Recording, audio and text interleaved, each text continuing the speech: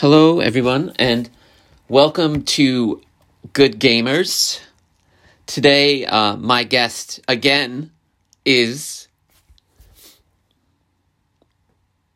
Yeah, that's me. I am Justin, or this Justin. This is my second time on the podcast, except the first one is a secret that only James and I know about. Exactly.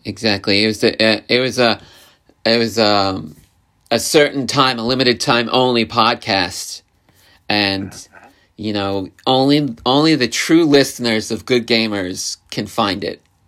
That's just how it works. You have to know the special code. Exactly. To the Contra code. Yes. It's not the same. But we can be bribed with cookies or money. More likely cookies. But yep, as long as you're okay with not actually getting it, because it doesn't exist anywhere. Yeah, exactly. See Take your cookies, though. What actually happened, listeners, is the episodes had combined, and one of them got deleted, which was Justin's episode. So I was just like, I need to rectify this and ask Justin to come back on. And that's why we're getting this bonus episode with Justin. So time kind of flies by because it's quarantine, so it's been a little while, but not that long. Exactly. I'm happy to be here. Exactly. So, Justin, what are you currently playing?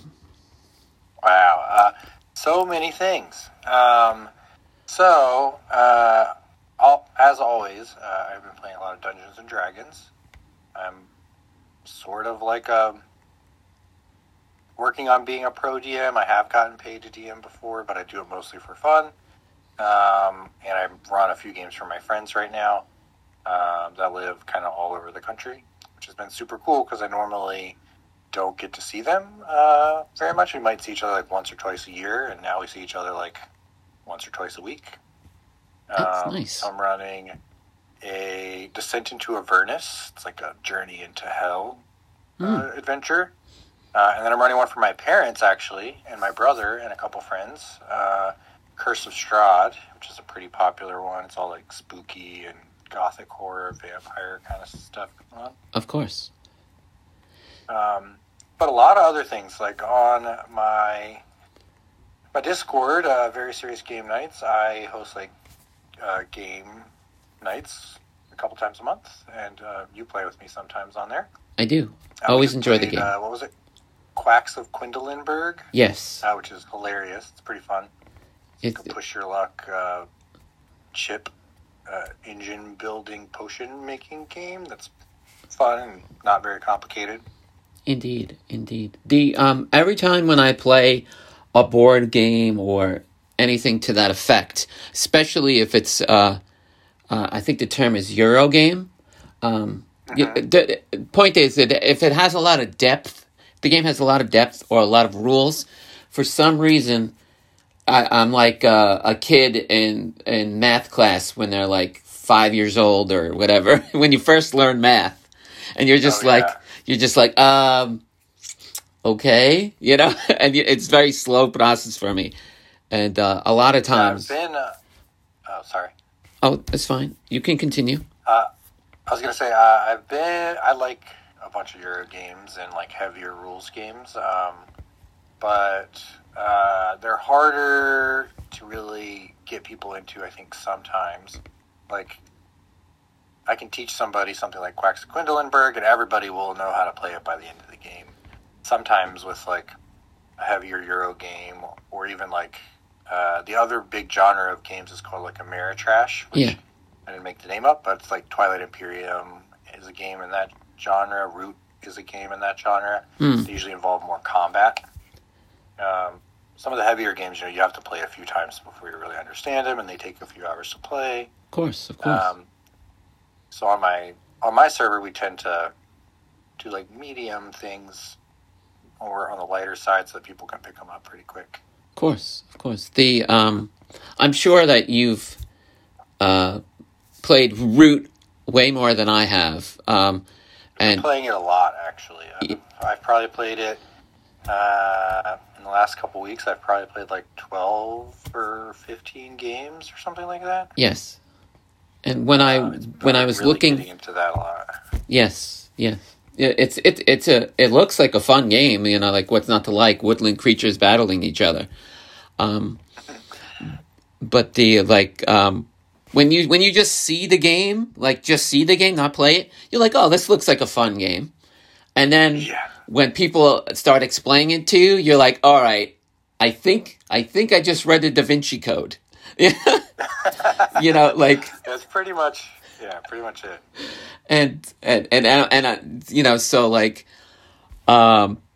It's like kind of like Jackbox Murder Party trivia, where it feels like the game is trolling you. It's like, oh, you don't get this really hard game? I've already explained the rules to you several times. Like, oh, you've played it already. Well, now you play something that has completely different rules, so you still don't know how to play. Exactly. Yeah, because it's, for people who don't know, it's asymmetrical, so every faction is really different. Of course. And it's kind of popular in our community right now because of the podcast, Woodland War Machine, that Jake, who was on here recently, of course, and some other really great people, Sam and Kyle, are doing. Yes. The podcast that they're doing is, I like how they break it down for you. They're like, they give it to you in like little segments that, because the guy, I think they may have even said it on there. This game is very rules heavy, so we're going to do it in separate episodes. And it's like very useful if, you have no experience whatsoever and then you come in to play it, so at least you have like a good foundation, Sure, yeah. It's also, there's a digital version of it, which helps with rules because you can only do what you're allowed to do, even though, and it's a little faster, even though it might take you a second to understand why you can only do something. Like, I've even been on there and been like, I thought it worked this way, but it's not letting me do this thing or that thing. And then I have to look up the rule, and I'm like, oh, I get it now. Yes, that was very similar to me when I first played Magic the Gathering. I'm terrible at Magic the Gathering, but I love playing games in general. And so I just remember thinking to myself, oh, I'm never going to win a card game ever. I don't. And then Becca Scott started streaming the online version of Magic the Gathering. And that's great. And I would play it, and I'd be like, oh, okay, this is a lot more palatable for me. It's a lot easier because like you said, the game will be like, nope, you can't do that. Nope. As opposed to when you're doing it with your friend's not going to be like, oh, the reason why this happened, they're not going to care. They just want to play the game. They're not going to drag out the rules if they don't feel like it, So yeah, if they don't feel like it. I mean, I've taught a lot of people to play Magic, and depending on the person and the context, you have to kind of go through the rules some. But if you just slam all the rules at somebody on their first game, they're going to be like, I don't understand. I guess I will play this. Is this okay? Yes. But I like that. I like that the digital versions are more helpful in that regard because it's a better learning tool. Yeah, for sure. I'm just thinking about the difference. I guess we did the other episode in December about how different things have become in a couple months. Of course. And how much they're pretty much the same. Yep. Still playing a lot of D&D and still doing a lot of the same stuff. It's very true. It's very true. I remember as a child, I don't know how old I was, but I remember saying to myself, oh yeah, I'm going to be a video gamer for life. I don't care if I'm 80 years old, I'll still be playing games, video games, whatever. And then but again, this is when you're younger. And then when you get older, you're like, well, I don't really have the time to sit here all day like I did as a child playing the game. I remember playing Mario's Missing and sitting the whole entire day, literally the whole entire day, to beat the game. I woke up, I played Mario's Missing, and the whole day went, and then I went to bed. Yeah, there's a few games that were like that for me, but one that I really vividly remember was Final Fantasy 3 or 6, depending on which way you're counting, which was a pretty long game. Came out on Super Nintendo. I don't remember exactly when, but I bet it was like, definitely you could play it for more than 40 hours, but I bet you could play it for, like, doing extra stuff for like 100 hours easily. Yes. And I beat it in like 4.5 days or something, so it was maybe even less than that. I don't remember exactly, but I basically, for like a whole weekend, it had to have been less because it was during school. So for like a whole weekend, like I woke up, played it before I went to school on Friday, and then I went to school, came home, played it the entire time throughout the weekend, like slept when I had to, and beat it by school on Monday. It's true. It's interesting. Like, I don't know if you ever played any of the Persona games, but yeah, I played 5. It's the only one I played, but I really liked it. They're I don't know if everyone likes them, but I was a fan of them. And the Persona 3, I played that a lot, and I remember my sister, one of my sisters, because I have 2 sisters, she was like, started singing the song that's in the game. It was like some sort of like, I don't know, jazz fusion, whatever. Point is, it was like trance, gonna put you in a trance, And so she would just be singing it because I played the game so much. Like it's like Mario Brothers, where you remember the theme, the songs, because you played them so much. It's like, now it's just like, oh, could you give me the theme to Uncharted? I'd be like, no, I don't know the theme to Uncharted, but I've played it. Yeah, it's hard to retain things like that now. Yes. Persona 5, and the Persona games in general, though, do have really good music. Yes, the fantasy genre usually has good music. I've never been disappointed with any of their music. Yeah, those, like, Persona 5, I think, is considered, like, one of the best video game soundtracks by a lot of people. And there's like a website that I've gone to like look at video game music, and it's always like number 1 up on there. So I'm always like, man, you're right, it is really good. Nice. It's very jazz fusion, like you were saying, though. Yeah, definitely recommend it. That's what I would consider it to be. As I know, I've already asked you in the previous episode, but if you were to make a game, Justin, what would that game be? It doesn't matter what it is. Yeah. In general. I don't remember what I said before, but that's good, because now I can think of it again. So the things that I like most about gaming, even though I like oftentimes am drawn to like these really crunchy, like super deep systems and stuff like that. Yes. The thing I really like the most about gaming is interacting with other people. Of course. And so, I think it would probably be something that involved like role-playing or connection or something like that, but maybe was also like a board game with like a hidden traitor mechanic or something. So I like those I like being sneaky in games too. Gotcha. I feel like in real life, I'm generally not sneaky. Like I don't like lying, and I try to be like, everybody's got their own stuff they're working on, but I try to be like focus on integrity when I can, and try to help people when I can. And so being sneaky in a board game, it's like, oh, now I get to do this stuff I normally don't do. Indeed. So I'd probably think like maybe some kind of role-playing game with like a hidden traitor mechanic where you got to feel like you were sneaking around and like, Exactly. Not exactly sure what it would turn into, but sounds like it would be fun. The a lot of times in the role playing games, like Fable or something like that, usually my characters they turn out to be evil characters because I'm like, I'm not going to do this in real life, but I want to see what happens in the game. So, Yeah. I'll rob that store, or I'll burn that thing down, or I'll kill this guy. It's like, I'll sacrifice a person, and it's interesting that the game allows you to do that. You know, it's almost like a safe space kind of thing. You know what I mean? Yeah, for sure. I do understand that. Yeah. It's because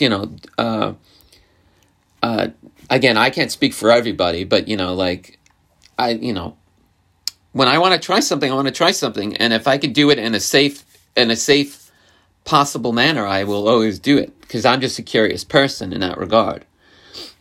Oh yeah, you wanting to try something. I've had a few of those experiences. Like that one game we played with Becca. Yes. That Becca Scott ran for us was hilarious, and a lot of the hijinks came from you just being like, you know what? I'm gonna throw a chair into the mirror in this really fancy mob club. Yeah. Doing crazy stuff like that. It's fun. I played another game with Becca another time. I think it was in like February or March. Anyway, the point being is that it was the second time for the same ones, the Sword and Scroll company, and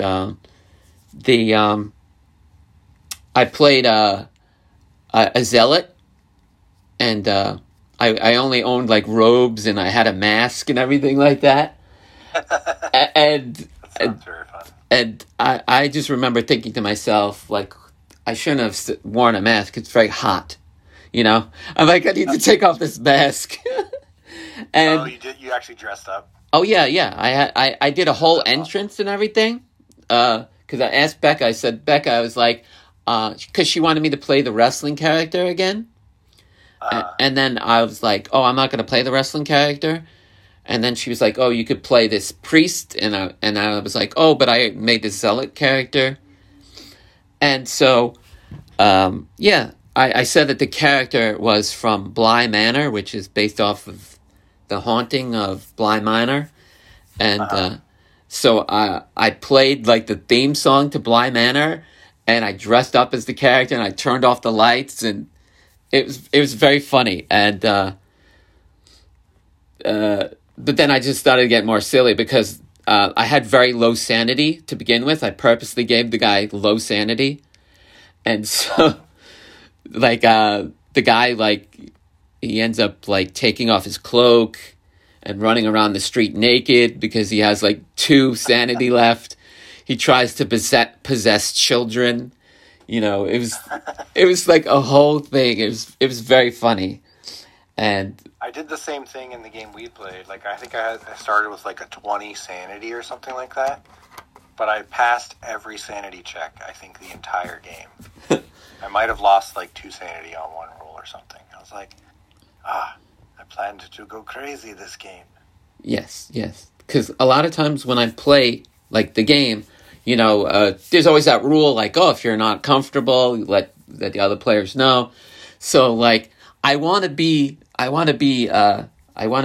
playful and fun, but I also don't want to freak anyone out. So that's why I'm always like, oh, I apologize if it's weird, or, something like that. And usually people don't get too bothered by my play style. So that's good. Yeah, I was not at all. My character was like, what are you doing? But I was like, this is hilarious. It's always fun playing those types of games. I like playing characters, like, I don't mind doing like accents and stuff like that. I may not be the best at them, but Same. I like doing it because it's just fun being silly, Yeah, it is fun. And that's like something that I think as adults we forget sometimes, right? Like, as a kid, you don't care. You're just like, this is fun, it's silly, I'm going to do it. But we kind of learn, like, as we grow up, that we have to, like, act a certain way. And when we're, like, we're so worried that we're making people uncomfortable, which is, it's good not to make people feel uncomfortable. Agreed. But it's great when you have, like, a place where you're like, nope, it's cool to be silly here and, do all these crazy things and, just, like, have fun and know that it'll be all right and people will tell me if it's not all right. That's a big thing. Yes. It's like trusting other people to communicate with you. Yes. So that way you can, like, just kind of go wild with it. Of course. I recall, maybe, I don't know if I told you, I'm probably sure I told the podcast, but like when I was younger, I used to cosplay a lot because I thought it was fun. Like, so I would just go to school dressed as Superman, or I'd go to school dressed as Spawn. Not every day, just like when I felt like it. And I just remember people being like, why are you dressed like this? You know? And I was like, because I want to. And I guess you could say, if you remember that scene in The 40-Year-Old Virgin, where Steve Carell, as a young man, tries to have sex with a woman and he fails at it, and she's like, "You're worse. You're forever," and it traumatizes him. It was very similar. I've actually seen that movie. You haven't seen that movie? No. Oh, okay. Well, it's been out for a while, so I assumed you'd seen it. It's an older movie. I just haven't seen it. It's fine. Don't worry. I don't watch a ton of movies. And then the other thing that comes up too is like, I have goldfish brain for movies. Like, even movies I like, I'm like, oh, I love that movie. People will be like, oh, you remember this part? I'll be like, I don't remember anything. It's understood. I remember the basic plot. But the point being is that, regardless if you've seen the movie or not, is that because so many people were being critics towards me, it made me think, okay, maybe I shouldn't act that way, you know? So that's just how it is. And as you said, you know, like, you gotta find that nice balance of playfulness and respectfulness, you know? Sure. Yeah, and the closer you get with the people too, like, that's a big reason why I've like been trying to build like this little online community to play with people, is I feel like the closer you get to each other, the more you get to understand where everybody's boundaries are, and the more like comfortable everybody can be. Indeed. That's why I think the Weave Society and the Calyx and any TTRPG that involves Becca, Vanna, Josephine, Amy Dallin, any one of them, they probably know each other so well that that's why it goes so well. You know what I mean? Yeah, and also like they have, besides knowing each other for a long time and playing a lot together, I think a lot of those particular people have some acting and improv backgrounds. Of course. Which I think also like informs people of like ways to do things, like the yes and not trying to like trying to add on to what people are doing and make it interesting and better, but not try to like run away with it and make it your own thing. And of course. I forget, I was watching Critical Role, and Liam said something about it, but I think he said like in improv they call it the gift, where you give somebody like this really fun thing to play with. Of course. In an improv scene. That makes perfect sense, what you were saying earlier about the acting, because I've seen people that have done, like TTRPGs, and they seemed friendly, but it just seemed like a dull game. You know what I mean? Like, they were like, I am going to go to the castle and save this person. And they'd be like, oh, you're going to save that person? You'd be like, yes, I am. You know what I mean? Roll to save the person. Exactly. And, I understand that part. But I just think that definitely, being a friend, helps them. It's like giving Superman a grenade launcher. It's like he doesn't need it, but it's cool. But it is cool. That's true. Yeah, I just looked up the improv and gift, and I came up with this game, The Best Gift Ever. It's an improv warm-up game called Giving Gifts, where each player shapes something out of thin air, hands it to their partner, and describes it to them. And it's completely imaginary, so it could be anything. And then the recipient has to act like they absolutely love it and say enthusiastically yes, and just like run with it. It's kind of fun. I might use it as like a warm-up for some of my D&D games one day. Neat. Some of my friends. I believe I don't know if it was like my senior year, maybe it was my junior year, but in college, I used to always join clubs. I don't know if you did that. But like one year it was like anime club. The next year it was, like student council. The next year it was improv club or music club or whatever, And I was in two clubs. I was in anime club and I don't want to be in a club because it's popular. It's edgy. and When I was younger, I was like, I wore all black and like didn't like anything cool except cool stuff. I hear you. The black is one of my favorite colors. Black and blue are actually literally my favorite colors. Nice. I think mine are black and purple, probably. Well, it's like I said. Ever since I heard, I think it was, what's the name of this song?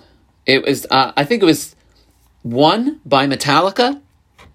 And as soon as I heard that song, I was just like, I love this type of music. I need to hear more of it. And then Yeah. And then of course Actually, it just... Metallica was like my first introduction into like heavier metal and kind of stuff like that too. Exactly. Because a lot of the music that I heard prior to that was mostly like church music or like light music, like hop on the bus, Gus, don't need to be coy, Roy. Like stuff like that. I got really into Alanis Morissette for a little while. Yes, of course. I was like maybe like in 6th grade or something. Maybe 5th grade even. And then my cousin took me to a concert and it was Metallica. And so the first time I really ever listened to them was live. And I was like, this is crazy. Exactly. The last concert that I went to before the pandemic occurred was Iron Maiden. And I've never seen Iron Maiden before. And that's cool. The people there, who have gone many times, they're like, oh, Bruce Dickinson, he doesn't have that oomph that he used to have. And I was like, the guy is how old? He's like probably in his 60s, maybe 70s. And he's still performing? That's fantastic. I was like, what's wrong with you? Like, did you see the guy's performance? That's fantastic. Yeah, I just love live music. I always thought it was so cool, like, to experience it because it has a different energy as opposed to just listening to it. You know what I mean? That's just my opinion. Yeah. I saw Iron Maiden once, but it didn't stick in my mind very much because it was during the middle of like an Ozfest. Okay. And there was just like a whole bunch of metal bands like on 2 different stages and. It was like Iron Maiden, and then I don't remember, maybe Slipknot or some band like that was on the other stage. And then after Iron Maiden, I think was Slayer. I could be mixing up multiple years, but then everything just started going crazy, and people started throwing things everywhere. Of course, yeah, things can get crazy. I remember first time I went to a concert or maybe a metal show, to be more specific. And I said to my friend, I was like, I don't really dress like you do. I was wearing like a Roadrunner t-shirt and jeans and sneakers. And he was wearing like, the chain wallet, the black pants, the metal boots, like the whole thing. Yeah. And I was like, I'm totally going to stick out like a sore thumb. And he's like, no one's going to care. And he was right. Yeah, no one cared, whatever. It was very fun. I think the groups that I saw were I think it was Moonspell and Lacuna Coil, maybe. I don't know. Lacuna Coil's one that I know. They're great. Yeah, it was a while back. This is when in New York City, or maybe it was in Brooklyn or Queens, one of those, where they had L'Amour's, CBGB's. They were like well-known, established music clubs. Like they were iconic. Now they've gone the way of the dodo. I was always like, we would always go to the city to watch shows, whatever it was. And it was a fun time. But nice. Yeah, I used to do a lot of that, but it was in DC area. But it's been a while. I don't go as often as I used to for various reasons. Like, I'm not as like diehard metal head as I was. Like, that was all I listened to, like, in high school and my 20s, most of my 20s. I understand. But either that or like electronic dance music kind of stuff. Nice. I got into that for a while. But yeah, these days I am very lazy. I still love music, but I mostly let YouTube tell me what to listen to. It's understandable. A lot of people... YouTube music. Yes. A lot of people, they'll tell me about Spotify? What is your Spotify playlist? What is your Spotify? And I was like, I've never used Spotify. I literally just type in the song I want to hear on YouTube and listen to it. And then I just go. And like YouTube music, just basically, it was Google Music. And yes. Now it's YouTube Music, and it's Spotify, basically. It's just not... It's the same type of thing. It's not even like the regular YouTube with like the videos and stuff. Exactly. I like that. It's I don't know if Spotify does it because I don't use Spotify, but when I'm listening to a song, whatever it may be, it'll be like, hey, you'll probably like this next song. So I'm like, all right, I'll check it out, and if I don't like it, I'll skip it. But I like that. I've been listening to a lot of like lo-fi and trip hop and stuff like that these days. Understood. Again, I just love metal, so I'm always going to listen to metal. I do listen to other genres. Sneak some metal in too. But I just love metal. It's just fantastic. But I have a good question. If you were to choose a type of music to score a video game, what type of music would it be?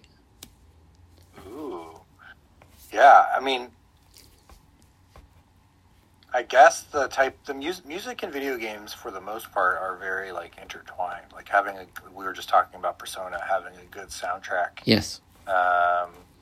Really adds to the game a lot, and I don't think I would ever think to do like jazz fusion like Persona did for like a dark kind of JRPG kind of game, but it works out super well. So it would depend on the game some, but approaching it from this direction, I think,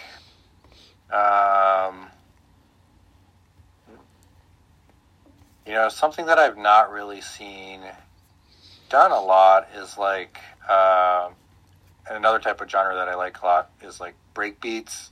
Is a type of EDM that I really like. It's what you see people break dance to a lot. Of course, yes. But also drum and bass, and in particular liquid drum and bass, which is like drum and bass is like the boots and cats and boots and cats and boots and cats. And yes. Boots and cats. But liquid drum and bass has like harmonies and like melody and like chill vibes spread through it. So I don't know, maybe you could like do some kind of combination of like those facets of like EDM music, and that could be something kind of interesting or unique. It makes me think about like what kind of game would come out of that, Agreed. I'm sure you've heard of the band Moonspell, right? You mentioned it a moment ago, and that was the first time I heard of it. Okay. Well, Moonspell is mostly like, Moonspell is more heavier, but the band that I'm thinking of actually is Nightwish. Nightwish I have heard of. And they're more like an orchestral kind of operatic metal. Yeah. And I was thinking like if I were to make a game that it would be similar to that, because I was reading The Name of the Wind, the book by Patrick Rothfuss not too long ago. And I really want to read that at some point, but I've procrastinated because it's a trilogy, and the last book has been in the making for a while, and I'm like, do I want to hurry up and wait like everybody else? You can do whatever. I always read at my own pace. Like I used to be one of those people who was like, oh, I've got to catch up with this, and I got to catch up with that. And then I would just get so much burnout that I just be like, didn't want to do anything. So now I'm just like, I'll read it at my own pace, and sure. It seems to work for me in that regard. Yeah, something like Nightwish would be cool. That would be like pretty epic sounding music. Like I think epic is something I would use to describe their music a lot of times. I agree. They the reason why I mentioned that is because they did if I didn't say it already, they did a song for Name the Wind, and it was called the Idi Naru or something like that. And it was just like, yes, this is a very jaunty and fun song, but it still has that like badassery to it. You know what I mean?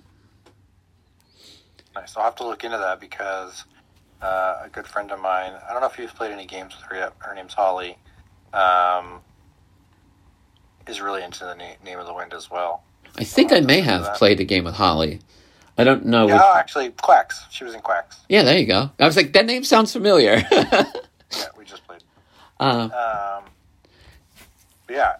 Speaking of music and games, there is a game that I don't know when it's ever going to come out, but I'm really excited about it, called Chorus. Chorus? Okay. And the main character is going to be voiced by Laura Bailey. Oh, okay, that's a good choice. From Critical Role, which is really great. And there's 2 games with this name, so if you do look it up, you got to find the musical one. Of course. But it's like a musical adventure game where it's like more modern, but it involves like the Greek pantheon. Gotcha. So you'll have like Persephone, but like thousands of years have gone by, so her story is a little different. But it's a musical, so you engage with like the Minotaur in the labyrinth, and you have to defeat him in a musical style singing battle. And you pick like the things that your character says and the tone, and that impacts like your abilities, and like it looks very cool.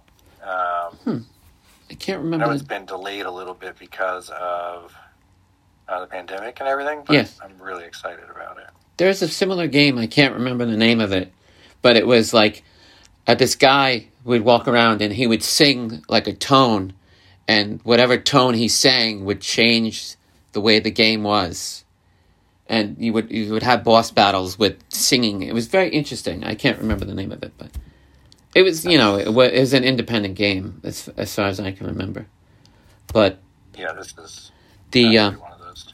Yeah. I don't know how often. Oh, that's cool. I don't know how often you played Dreamcast at all, but one of my favorite games for Dreamcast was what was it? Space Channel 5. Mm-hmm. And it was one of those things where it was a dance game, but like the way that they put it together, it seemed more like a sing game. Like it was like up, down, left, right, shoot, shoot, shoot, and it was like, yes, I get it.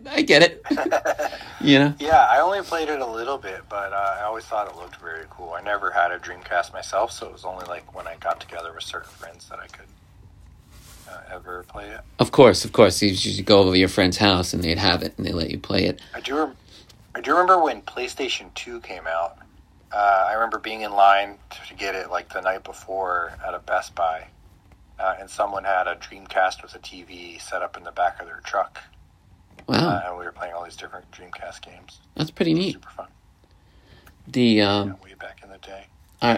When I had got the PlayStation 2, I had reserved it, and then I went to the local mall, and I traded in my old PlayStation 1 because they told me, like through research, they were like, oh, it's backwards compatible, so you don't need that anymore. And so I traded it in. I just remember like being so upset that I had to trade in the console. Like it was like the end of it, part of my soul was going away. You're like, no. And the guy was like, oh yeah, we'll give it to you. We'll give you $30 for it or whatever. And I was like, all right. But the thing is with the $30 that I had gotten, I had bought the warranty, the extended warranty. Now, usually I don't buy extended warranties, but this actually worked out because the PlayStation 2 that I got, I ended up running through, I think, like 2 or 3 PlayStation 2s because they always had like some sort of error. It was just a fluke, I feel. I got home, it wouldn't play DVDs. I got home, it wouldn't play this game. It was weird. But if I didn't get the extended warranty, I would have had to either deal with that issue that the console had, or I would have had to buy a whole new console, So it worked out nicely. That would not be good. Yes. Yeah, I remember not personally, I never had any trouble with my PS2, and I think the vast majority of people didn't, but it seemed like that there was just like, I worked at GameStop for a while, and it seemed like the people who did have problems just had like multiple problems in a row. Like, this console didn't work. I got another one, and it still doesn't work. And Yeah. they're always like, I don't know what's going on. Like, It was strange. It was strange because I don't know if you remember, like the discs used to have different colors. Like one was like silver and one was like blue or kind of purplish tinge. and then PlayStation 1 ones were black. Yeah, exactly. So it was like it would play these types of color ones, but it wouldn't play these types of color ones. Or, it's like I remember the PlayStation would overheat, the original PlayStation, and I would turn it upside down because those were where the vents were, and then it would cool down enough where I could still keep playing. I'm not sure if you can hear or not, but cat is making a bunch of noise. So. Oh, I didn't hear that, but My mic is pretty good at filtering it out, so I wasn't sure, but it's like he's crawling around in a bag. well, I apologize if that's the case. I don't know if that's going to be on the recording, but If you can't hear it, it probably won't be. But yeah, I'm hoping I can grab him real quick and get him to purr for us. well, if you want to do that, that's fine by me.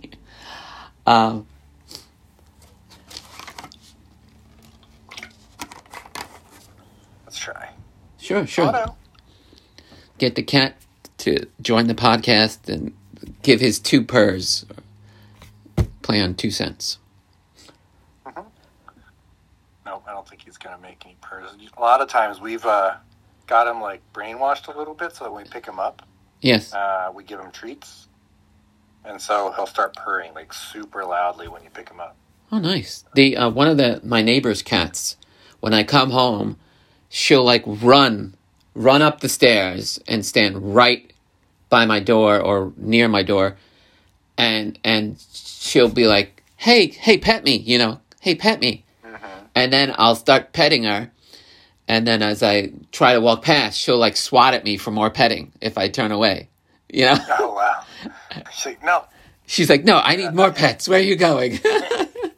She does it a lot. I think that's very amusing. Yeah, my roommate's cat. It's actually my roommate's cat, but Otto. They've got him trained, and I helped out a little bit, but mostly they did it. But just more recently, I've been helping since he's lived here. But basically, he's trained, so he does a bunch of tricks. He sits, he stands, he high fives. You can say like high five, and then you can say other, and he'll like switch paws. Nice. It's the cutest thing ever, and he'll come when you call him. Like, he can be on the other side of the apartment, and it's not like a dog where you like whistle one time and he runs over, but you call him a couple times and he'll like trot over and be like, "Yes, you called. You have treats for me?" I had a cat that, if the door wasn't locked, could open the door. They figured out how to open the door, which I thought was so cool. Yeah, I think a lot of times we think that cats aren't as smart as they are, and it probably varies cat to cat, and they have like pretty strong personalities, so sometimes it's just harder to get them to do what you want compared to a dog who's like, "Oh yeah, yep, I'll do that." Of course. Yeah, dogs are more compliant. Yes, they want your love and affection more than cats do. So it's very understandable. Yeah, the cat's like, "Feed me." Okay, feed me a little bit. So I don't know if you're going to remember this or not, but that's fine if you don't. But do you remember the very first game that you played or no? Ooh.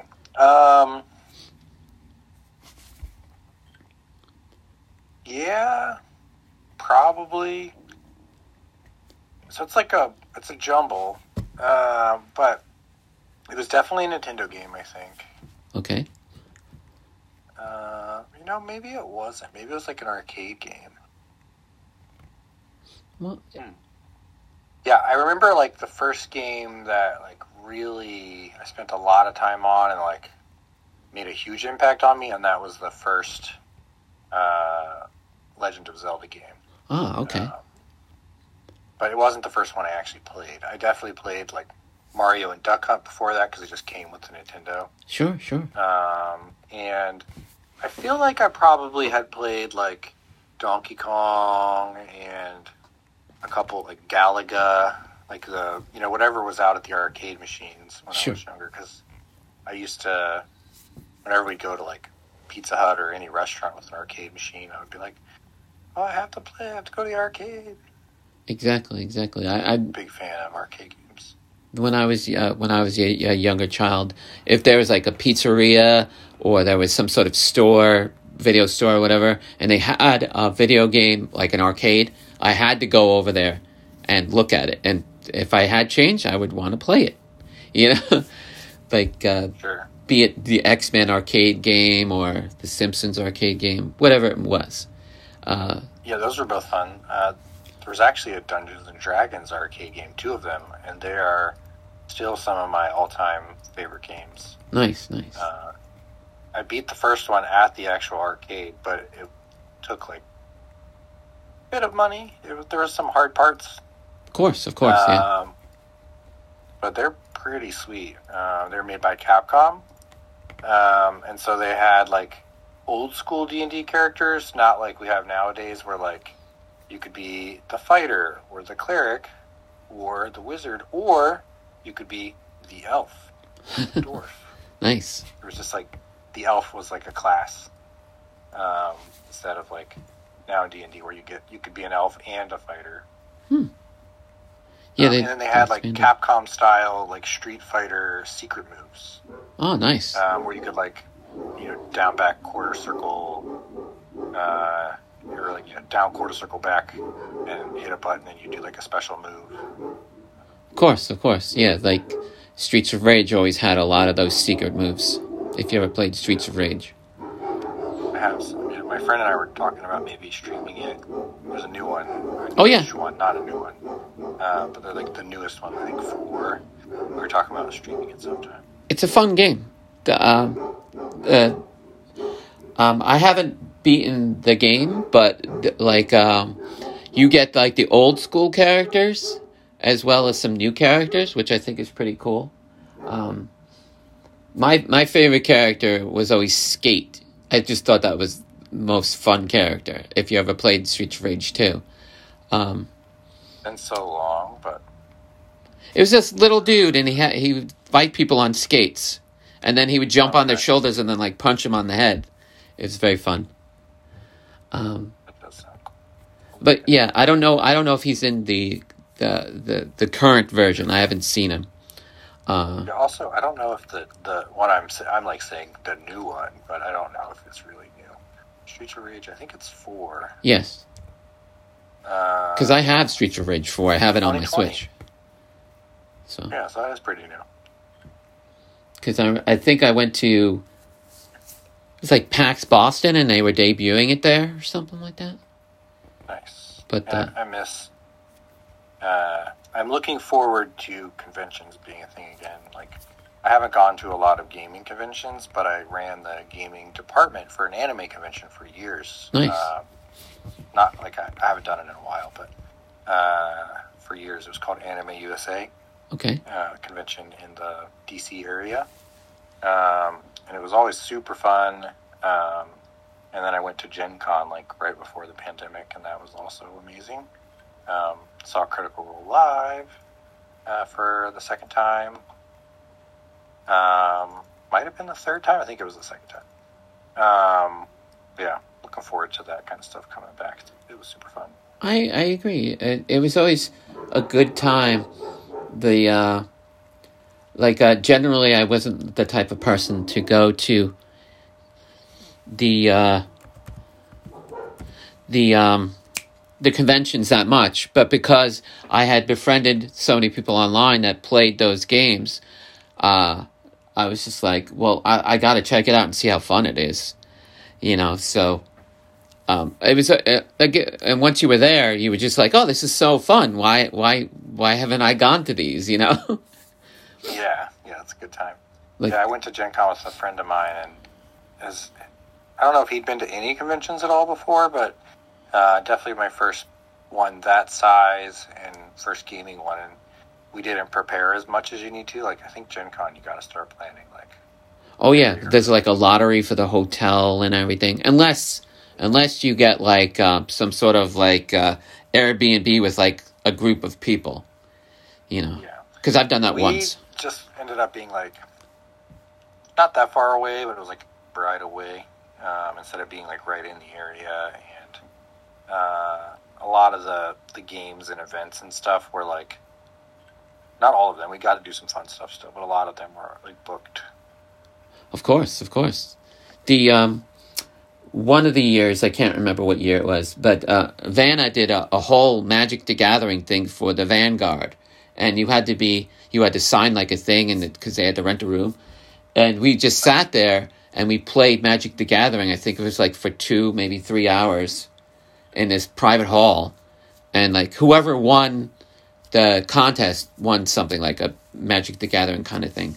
But it was nice because the cards were provided for you if you've never played it, which I hadn't. So they just let you open up a whole bunch of packs, and then they were like, here, you can have these now. Which I eventually gave to someone who was more inclined in Magic the Gathering and was thrilled that I gave him those cards. That's awesome. But yeah, similar with, I don't know if you're familiar with World Builders, but World Builders did a similar thing. Rothfuss's thing. Yes, because I went to 1 year to World Builders in, I think it was the state of Washington. And like after the end, because we were playing like Bananagrams and whatnot, and it was for charity. And I did terrible. I don't think I won any of the games. Bananagrams for charity? Sounds fun. Yeah. It was very fun. And at the end of it, they gave you like a swag bag kind of thing, and it had Magic the Gathering cards in it and some other books that they weren't packaged Rothfuss books, but they were other books, and they were good books. Nice. But so I just have one question before we go, and that question is: if you had a piece of advice to impart to anybody, me or the audience, what would that be? That's a good one. Let me think for a moment. So I think kind of the thing that I've been trying to, implement and live my own life by, which, I work, it's still a work in progress, but has been paraphrased or said in a similar way by a character in Critical Role that I really like, which is to always try to leave the world or the place better than you find it. So just try to, your community, your friends, your family, your room, your apartment, wherever you're at, when you show up there, instead of like looking at it and being like, what's wrong with this place? Look at it and say like, can I make this just a little better before I move on?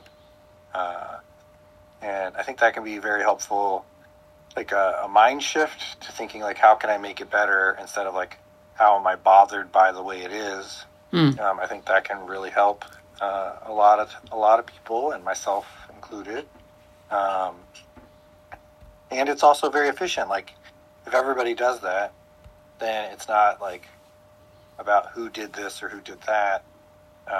It's about how you make it better, and things tend to improve that way rapidly. Actually, I think when people work, because it's really like another way of working together in some ways too. Mm-hmm. When multiple people are doing it, and it also doesn't feel as like much of a burden. It feels like you're doing service and you're helping out, and not like, oh, I have to do this thing. Grumble, grumble, grumble. So yeah, I would say try to leave everywhere.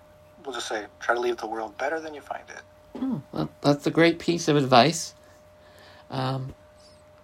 I appreciate that you decided to do the show again. Yeah, it was fun. I apologize for it being affected the way that it got deleted. But I'm glad that you decided You'll never to. get to hear us talk about Tom Hanks's first movie, which was anti-D&D. Yes, yes. Well, now they can, because it's at the end of the podcast. So now they'll just be like, "Let me Google it," or if you don't like Google, you can use Bing. I don't care. Who does that? Oh well, I still use Dogpile, so I don't know what you're talking about. But Joke on Critical Role recently where they were like hackers on an ad. yes. And they're like, where did they trap him? They trapped him in Bing, the place that no one goes. I thought that was funny.